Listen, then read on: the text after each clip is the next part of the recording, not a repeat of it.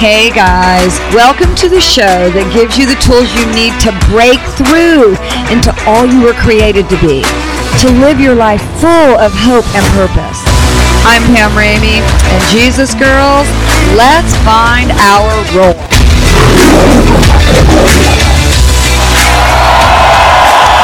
Hey, welcome Jesus girls.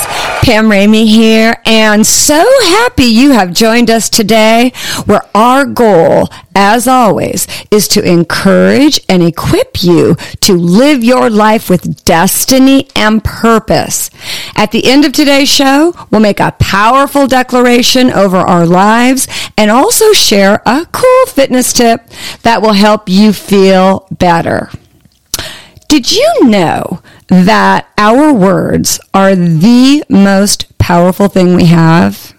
It's true, because our words have the power to bless someone or ourselves, or annihilate them or ourselves. You know that old adage, sticks and stones may break my bones, but words can never hurt me, is such a crock. Many of us really can attest to having words spoken to or about us that have hurt way more and taken more time to heal than would a broken bone. One of my favorite verses about this is in Proverbs 18:21, where it says, "Your words are so powerful that they will kill or give life." I mean, think about that. Your words are so powerful that they will kill or give life. It reminds me of this experiment that was conducted by a Japanese businessman, and his name is Masaru, I want to pronounce his name correctly, Emoto, and he is known for his experiment on the reaction that words have on water. And what he did was he filled all these glass containers about halfway with rice, and he topped each of them off with water. Then he placed positive and loving words on some of the jars, and then on the other jars he placed hateful and negative words. He also spoke positive and loving words over some of the jars, and then hateful and negative words over the correlating set of jars. There were like some other aspects woven into this experiment, which included like soothing versus hard metal music and prayer and things like that. And the experiment lasted about 30 days. 30 days. That's not that long. But at the conclusion, Emoto froze the water from each of these jars, and he started examining the water crystals under this super high-powered microscope that had photographic capabilities, and his findings were really astounding. The crystal formations from words like love, gratitude, harmony, and thank you stunned as these beautiful little ornate sculptures, mostly light in color. Whereas the crystal formations from words like evil, you fool, and you disgust me were very dreary, mostly dark, and really goopy looking. Though some have refuted Emoto's findings, numerous other people have experimented with the same idea of taping positive and loving words versus hateful and negative words on jars containing water and or rice. And it's so cool because the water stayed clear and the rice remained white with those loving and positive words, whereas the jars with the negative and hateful words across the board turned dark and moldy. And it just kind of gets you thinking, like, if what we write or speak can noticeably affect the appearance of water and rice, can you imagine the profound impact our words must have on us? And think about this. The human body is composed of about 60% water to boot. And it kind of makes us wonder, what are we speaking over the water? What are we speaking over ourselves? Do you know that our words actually create? Something was being created by the words in Emoto's water and rice experiment. And that's how God created the entire universe. He spoke it into existence. He used words to create the ground we're standing on, the flowers we're smelling, and the water we're drinking. I love this verse in Psalm 33:9 that says, words he breathed and worlds were birthed. Let there be, and there it was, springing forth the moment he spoke. Or how about this verse? It's so cool.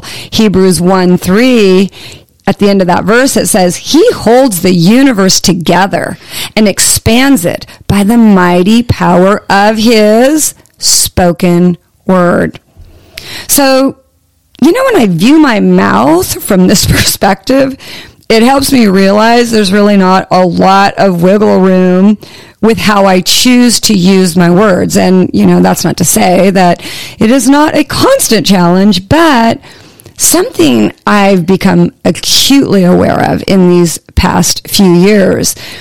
So when I speak, I'm planting a seed for something to grow, good or bad. We're all doing that. It's true for us because it's a law of the universe that God put into place way back in the beginning of time. In fact, in Galatians 7 and 8, it says, for what you plant, so we can look at our words like that, for what we plant will always be the very thing we harvest. The harvest we reap reveals the seed that was planted. So Jesus girls, what kind of a harvest are we creating? To talk about that, I'd like to welcome my good friend and sidekick to the show, Miss Lorraine. How you doing today, Lorraine? Doing great, Pammy, and hope our Jesus girls are doing great today also. I loved the testimony you shared with us in our first show about how you overcame an eating disorder that almost took your life. And girls, if you've missed that testimony, go back and listen to it because it's so powerful.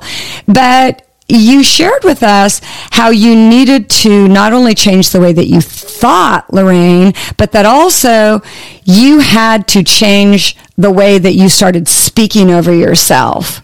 Absolutely. In fact, my Christian counselor had to teach me how to begin declaring life-giving words over myself because I didn't even realize how many negative things I was saying to myself. I can relate to that for sure. Well, give us an example. What kind of things were you speaking over yourself that were negative? Oh, my goodness. There were so many, but things like, people can't know my secret, or no one will love me, or I am alone in this world, or I hate myself and I want to die. I literally wished I had never been born and was rejecting life.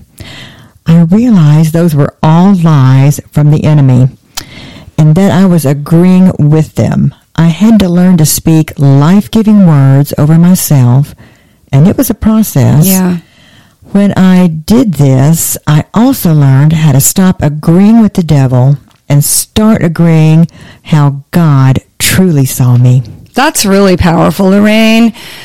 And girls, excuse me, I think we need to remember that, going back to what Lorraine just said, the devil doesn't come to give us a hard day. He comes to kill, steal, and destroy every single good thing in our lives. And we can stop him in his tracks when we don't receive the words that he puts in our head. I remember, Lorraine, a few years back while I was teaching a street jazz class. In fact, you were in that class. Oh, I love that. You were in that class at a local gym. Anyway, I kept bumbling up my choreography, which happens, by the way, when you choreograph in your head on the way to class, but that is another story. But on this particular day, every time I messed up, out of my mouth flew the words, my bad. And I happened to say these words a lot during this particular workout. And I just didn't give a second thought to, what I was saying until a good friend pulled me aside after class and she said, Pam, you may not be aware of this, but every time you mess up your choreography, your response is always the same. You're always saying, my bad. But you're not bad. You're good. And I wish you wouldn't speak that over yourself. And you know what? She gave me a hug and headed off toward the locker room. And I have to say, I was a little taken aback by, that at first, until I allowed the truth of that to leak its way into my brain, which, by the way, did I mention that our brain is about 83% water? And really what my friend said was out of love for me, and I want you to know I have not spoken those words over myself ever since, because I really had never once viewed my bad as being negative. I just didn't even think of it that way. I thought, it's slang, it doesn't mean anything, they're only words. And but it's interesting to note, like, as I think back on that experience, that ever since that happened, every time I would start to speak the words "my bad," I'd stop myself. And I really would be very intentional, and I would say, no, I'm not bad, I am good. And it's so interesting to note that the change in my words came a change in my dance self. I became more confident as a choreographer and a dancer. And yes, I still messed up, but it just didn't happen quite so frequently. And also during that same time, God just started opening doors for me to dance more and in different capacities. Like at my current church, they asked me to oversee the dance performance ministry. And we created a troupe we were involved in numerous large productions. He downloaded a vision of choreography for this really cool, dramatic dance piece with drums and dance that portrayed the gospel. And we performed this in front of hundreds of people for 2 or 3 years in a row, and lives were really changed by this. And as I look back on that experience now, I realize that by refusing to call myself bad and speak instead that I am good, that my words began to create a whole new expression and expansion of dance in my life. Wow, that is a great story, Pam. I loved hearing that. It's really easy to invite unwanted things into our life by chalking it up to some speech to only slang. Or just a figure of speech like making an L with your fingers on your forehead and calling yourself loser. Boy, is that ever true. And then, when we think about that verse, and this is a wow verse in Job 22:28 that says this: decree a thing and see it established. Wow. Correct. So, if what I say is ultimately going to be established in my life, well, that puts me on high alert with the words I choose. Words like loser, or I'm going crazy, or I could just die, or my back is killing me, are not things I want established in my life. Amen, man.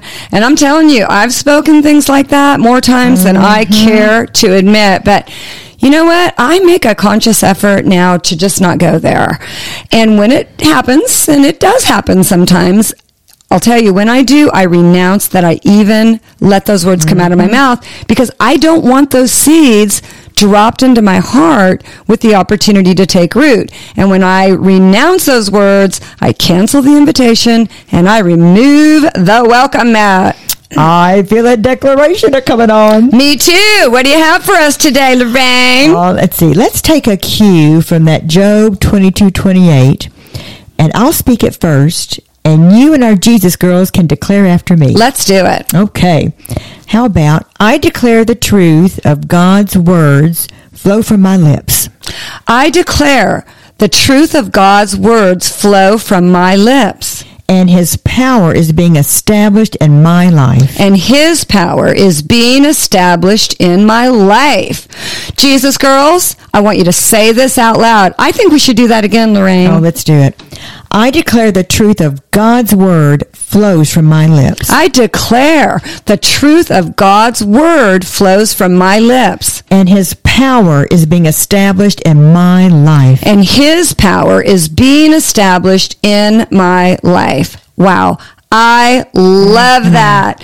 Jesus girls, I hope you said that out loud. I hope you're speaking these words, these great words from the Word of God over your life. Before we head out today, I want to give you a great fitness tip and an exercise that you can do that's called planking. Some people refer to a plank as being a perfect exercise. It's something that you hold in place, and it strengthens your arms, your chest, your core, your midsection, and your legs. So when you think about a plank, think about the name of that exercise, long and strong, like a plank of wood. And to set up a plank, think about what it would look like to start, that starting position of a push-up. So your wrists are right underneath your shoulders and your arms are straight. Now, you can begin planking off of the wall, and then once you feel good about that, you can move down to a lower surface, maybe the kitchen countertop. After you conquer that, you can move down to a lower surface, maybe the bathroom vanity or even the bathtub, and then eventually work yourself down to the floor. Once you're in a plank, I'd like to challenge you to hold that for 20 seconds. Hold that for 20 seconds, then come out of your plank, and then hold it for 20 seconds again. Come out of that plank and see if you can go for a third 20 seconds. Hey, if that first 20 seconds is what's in it in you for that day, that's great. That's a 20-second plank, and you're going to be working almost your entire body. So get out, do some planking, and you know what? Even if you're outside, find a park bench. You can plank just about anywhere. And that's about it for our show today. We are so happy you are here. You were here with us.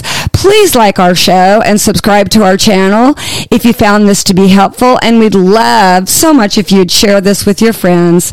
Jesus girls, you're awesome. And we look forward to seeing you next time on Jesus Girl Roar.